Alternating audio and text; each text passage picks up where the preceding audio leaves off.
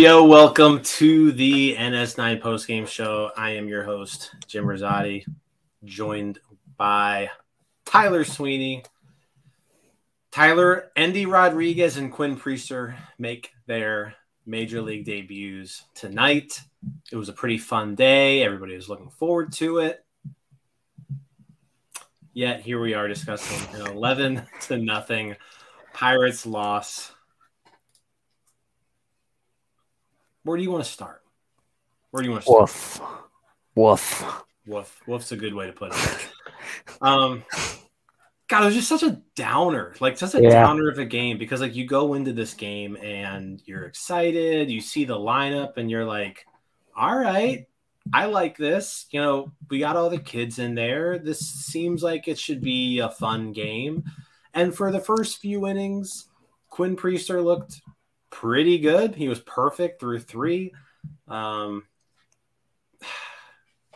He was even fine through 5 if you want to kind of, extend it out a little bit. Mm-hmm. But offense struggled again. There was a pretty disastrous inning by Quinn Priester where we could say he was probably left in a little bit too long, but we'll get into that. And the Pirates bullpen just was terrible. Sucks.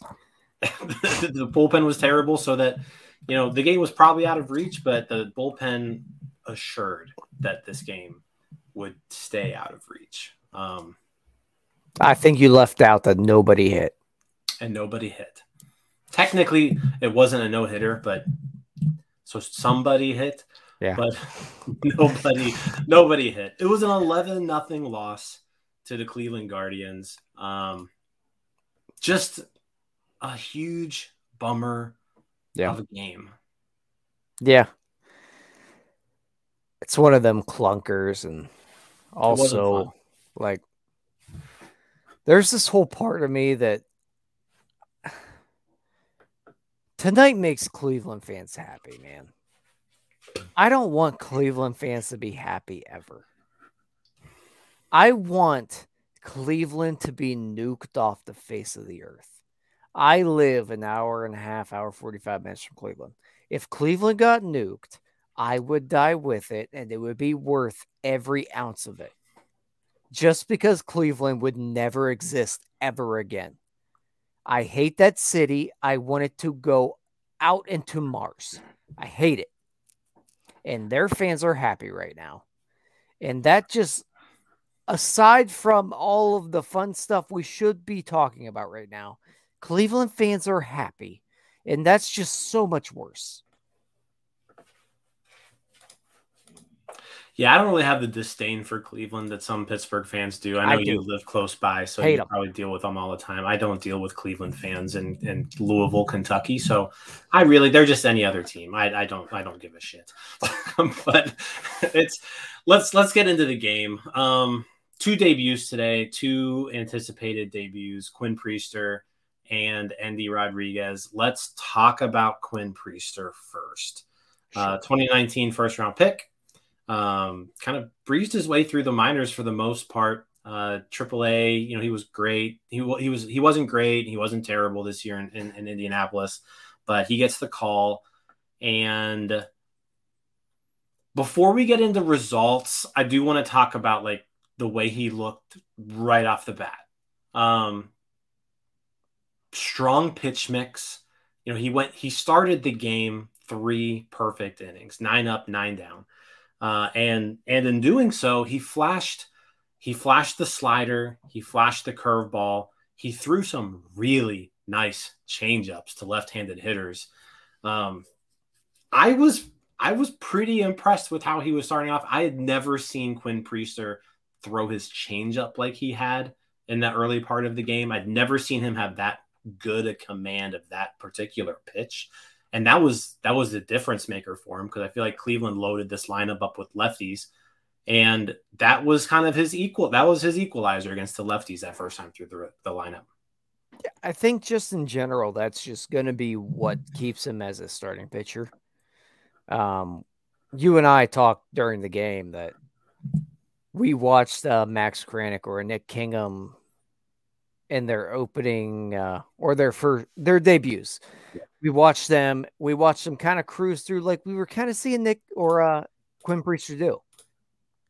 The difference is that changeup we saw from Quinn Priester was really an equalizer against the lefty. And that's one of those pitches that's going to keep him as a starter. I look at him and I see like an Osvaldo Bido pitch, and I know the results are a lot different from Bido and Priester in their first starts. Bido a lot more effective, just run line wise, but I have a lot more faith in a Quinn Priester of the world just because of stuff. Like you can see that he can become a capable major league starter. We're not saying he's going to be a stud by any means, but he looks like a capable major league starter, in my opinion.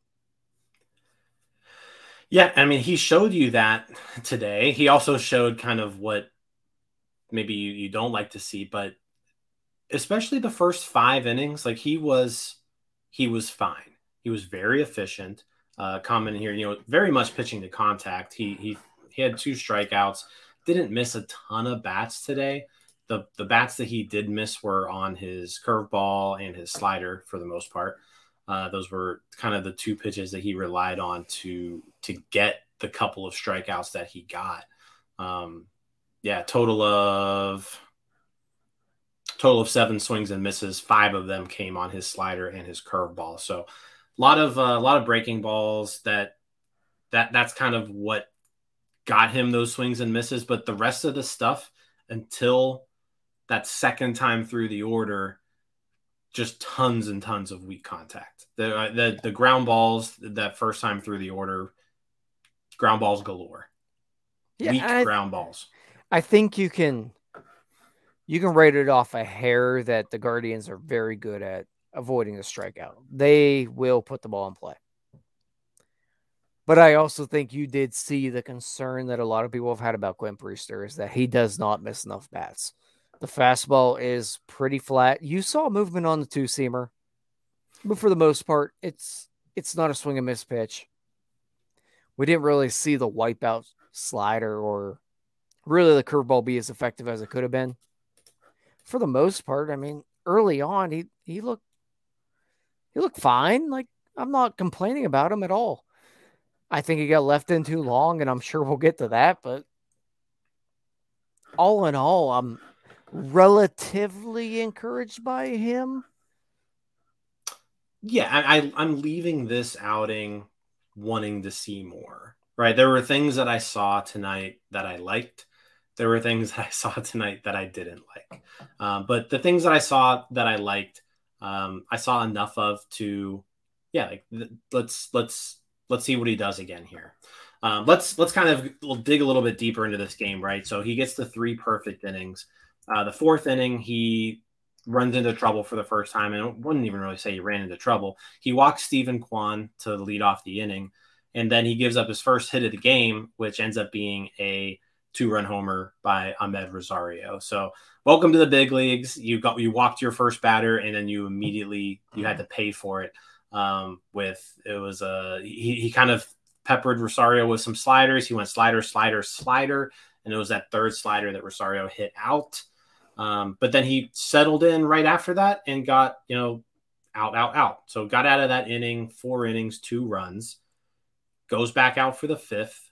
And this is where he kind of got those strikeouts. He strikes out Josh Bell. He strikes out David Fry. Those are sandwiched in between another walk. And again, he pays for the walk. So he gives up another hit, a Bo Naylor double that scores the Guardians' 3rd run of the game. So at this point, he's gone 5 innings. He's given up 2 hits and 3 runs. 61 pitches, though, through 5. So you're still feeling pretty good. He's 5 innings, 2 hits, 3 runs, 61 pitches at that point. There's, Buckle Mike asks, is he on pitch count? No, like Quinn Priester's been stretched out. He's a workhorse guy. Like Quinn Priester's not on a pitch count, 61 pitches. You're comfortable sending him back out there for the 6th. And that's when things kind of unraveled, right? And this is where I want to kind of get into it, because this is where things got bad, but I don't know if they necessarily had to get this bad, right? So he's at 61 pitches, 6th inning. Rosario leads off with a single. Nobody's warming up in the bullpen. Jose Ramirez doubles. Scores Rosario. It's now 4-0. No one's warming up in the bullpen. Josh Naylor doubles. Scores another run. It's 5-0.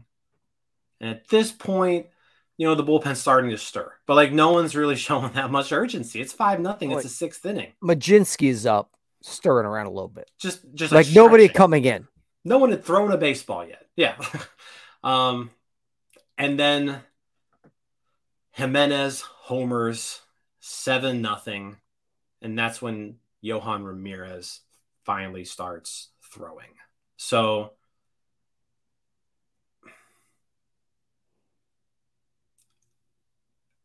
what was Derek Shelton doing here?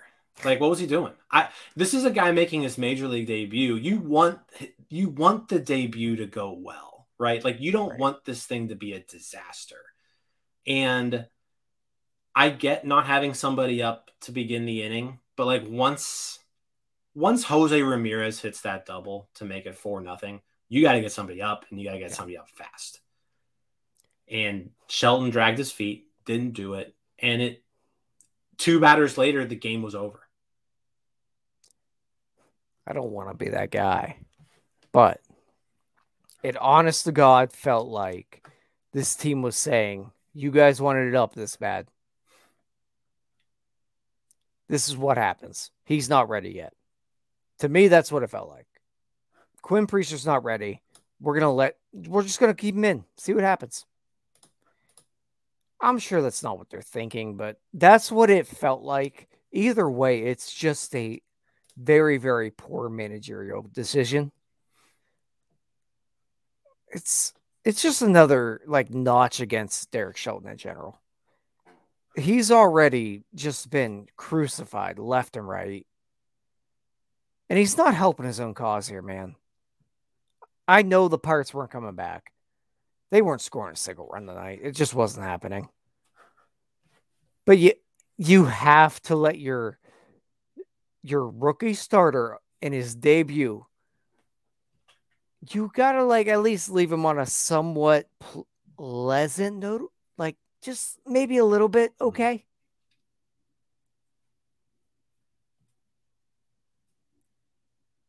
I don't get it.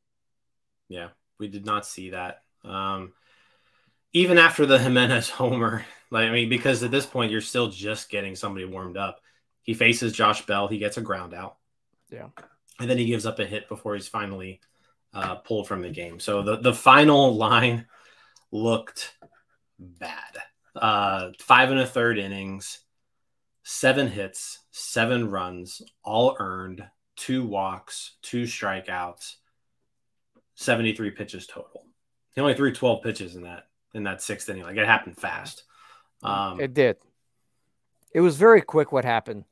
And I feel like we should probably maybe just mention that you and I were watching the game together, and we both seemed to be on the same page that it appeared that the pitches were coming from the dugout. It did not seem that Endy Rodriguez was calling the game at night. So any little negativity towards Endy behind the plate, I don't think he was calling the pitches tonight. No, Endy Rodriguez was not calling pitches tonight. We can get confirmation from a reporter if they're going to ask that question, but you could tell watching the broadcast, Endy was looking over to the dugout before every single pitch. I can only assume that the dugout was calling pitches for tonight. I I don't really want to go too much in there because I don't think it's that big of a deal here. I don't even know if maybe Endy wasn't calling pitches in Indianapolis. I'm honestly not sure about that.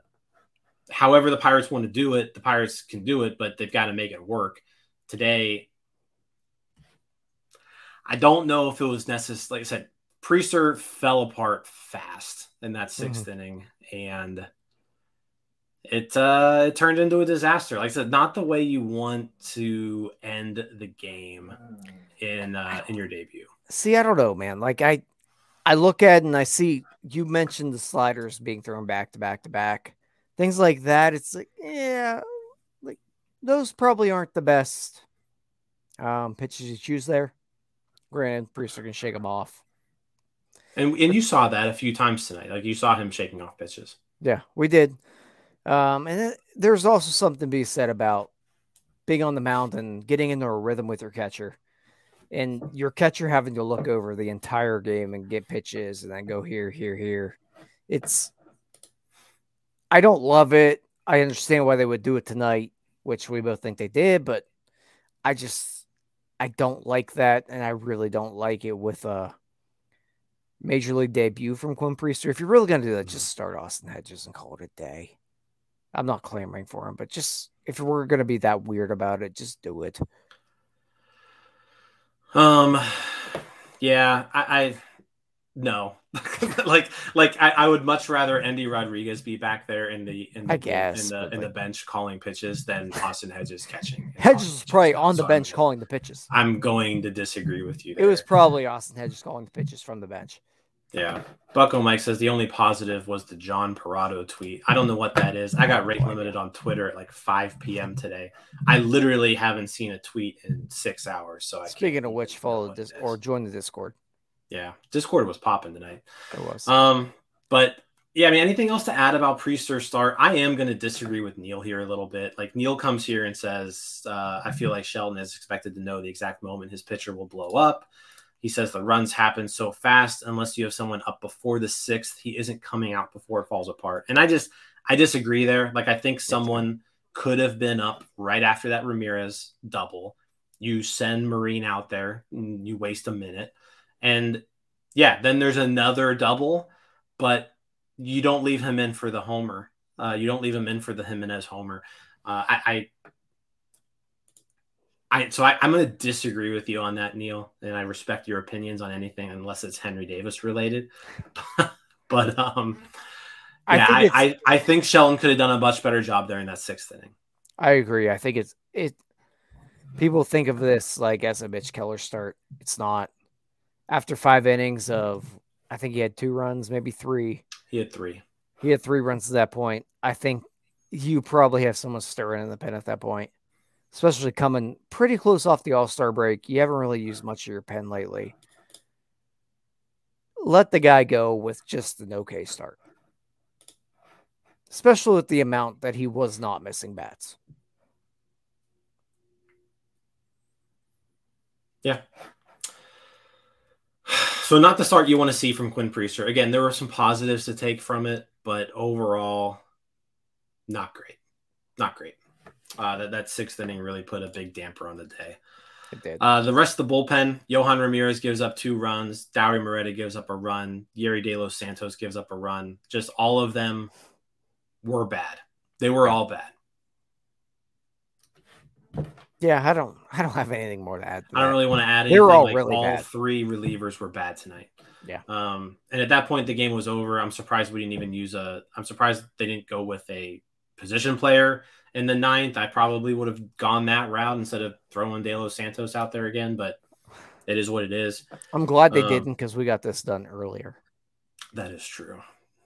De Los Santos at least only gave up 4 base runners, whereas a position player would have given up more probably. Exactly. Yeah. So Quinn Priester wasn't the only one to debut today. Endy Rodriguez also making his debut. We mentioned he wasn't calling pitches. Before we get to the way he looked at the plate, it was a rough night for him at the plate too. But let's talk about behind the plate. First major league start, behind the plate, catching. I thought he looked good.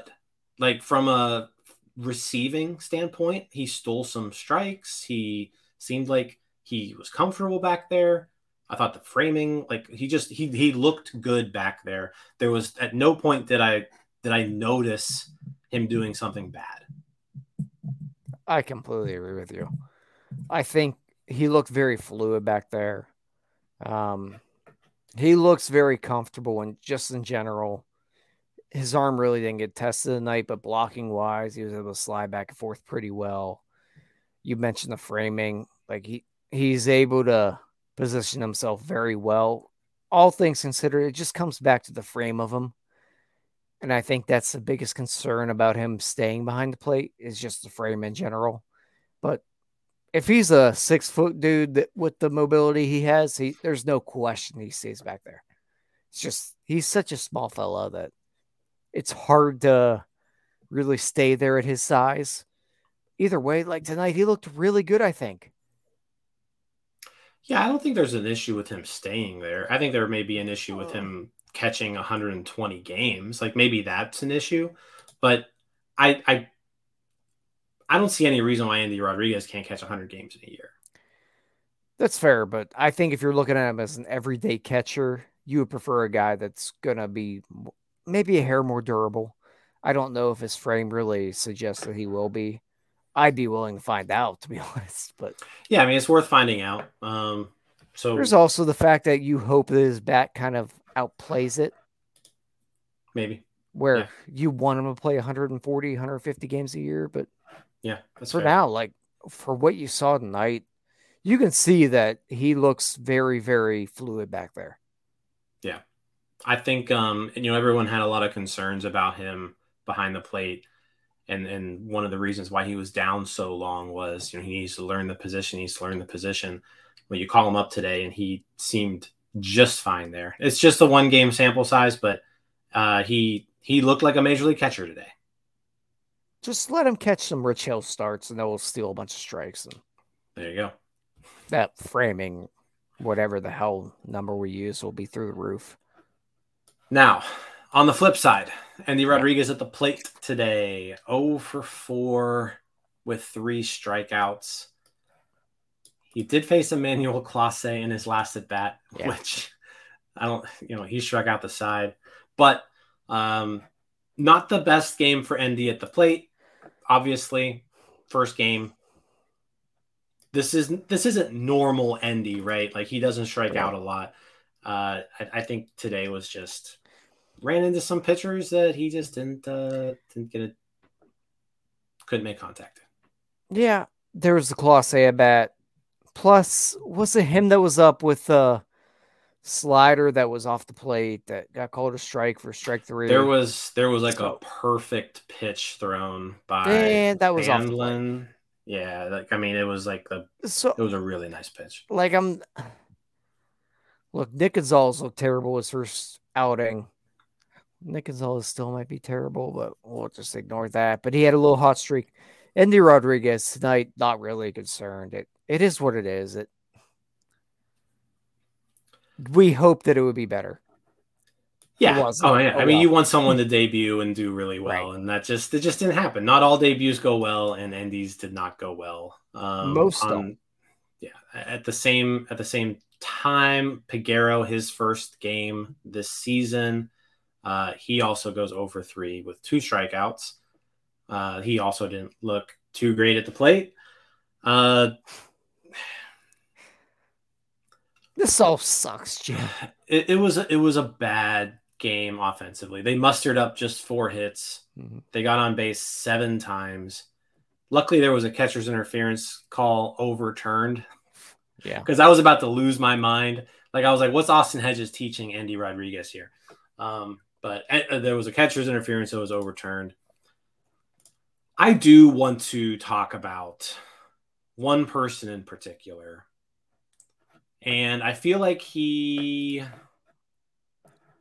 haven't really gone into a lot of detail on him because there's been a lot of other problems on this team. But at some point, Bryan Reynolds needs to play better. Bryan Reynolds was 0 for 3 tonight. His season line. Like he's hitting 261, 330 OBP, 438 slugging. He's got a 107 weighted runs created plus. So like he's kind of doing like the bare, and Brian McElhaney, RTJR, said this on Twitter a couple of days ago. He's doing the bare minimum for you to not just be completely disgusted with him. Like he's playing good enough that you are like, all right, I'm not gonna like hammer you because there's a lot of other players doing way worse, but the Pirates need Brian Reynolds to be better than above average. Yeah. They need him to be better than they need him to be good, and he's not being good. Like I said, I mean, Thomas says he's been terrible. He hasn't been terrible. Like he hasn't been.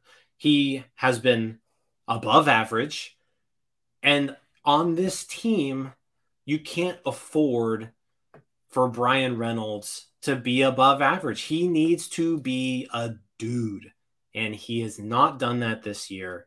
And at some point, he has to start performing like he has in the past. No, I completely agree with you. I think him more so than Brian Hayes, but he definitely gets let off the hook, and I think Hayes does as well, for just not being above what his contract suggests. Like Brian Reynolds has to be probably a 3 to 4 win player. Like that's it.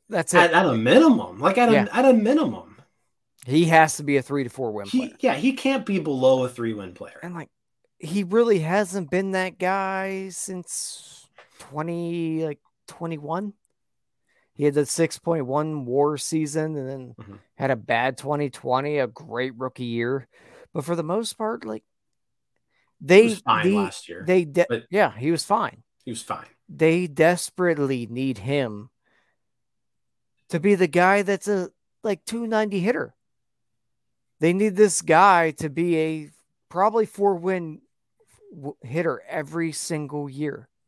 Yeah. And with him being in left field now, his defensive value has fallen off. So the bat's got to play. And like it still plays. Like he's still a good major leaguer.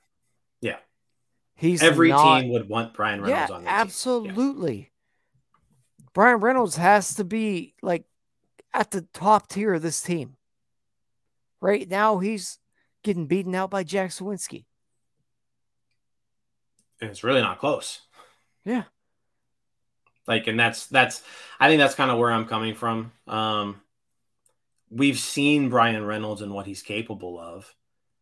He's put together a couple really good seasons. Last year, again, he was fine. The defensive value kind of skewed the overall WAR numbers because, like, defensively, he was hit pretty hard last year. But offensively, like, I'll take last year's offensive output pretty much all the time. Like, give me a 125 weighted runs created plus year in and year out, and I will, like, sign me up for that. Yeah. But we're getting 107 now, which again is fine, but it's not what this team needs. This team needs Brian Reynolds to be good, not just fine. Yeah, right now it's Ben Gamble. Again, today it didn't matter today. It was 11-0, but this is just, it's kind of gone on too long, and I don't think we've talked about it, that he's not doing enough. The other part of it, he's got to stay healthy. And I know that's kind of out of his control, but we got to this team has to find a way to keep that guy healthy. This team has to find a way to probably get him in the DH role more often. And with the roster that has been constructed, it's not really possible. So they need, in this offseason, they need to find a way to be able to put Brian Reynolds in that type of role way more often. Because he's going to be 29 next year. We know in Major League Baseball at 30, normally you start to fall off a little bit. Well, guess what? We got a lot more years of that contract. Yeah, and I've seen some rumblings where like people are saying like the contract's going to be bad, the contract's not going to be good. Like, I don't think that'll ever be the case. Like, the Pirates aren't paying him that much money in this contract, so like Brian Reynolds doing what he's doing right now is worth his contract, right? Mm-hmm. But you sign players to deals like that because you think you can get over the value of the contract, and that's what they like. They need that. They need Brian Reynolds to put together some good seasons, and what he's doing right now, again, he's playing to he's just fine, but they need him to be more than that. They need him to be Jason Bay. Yeah.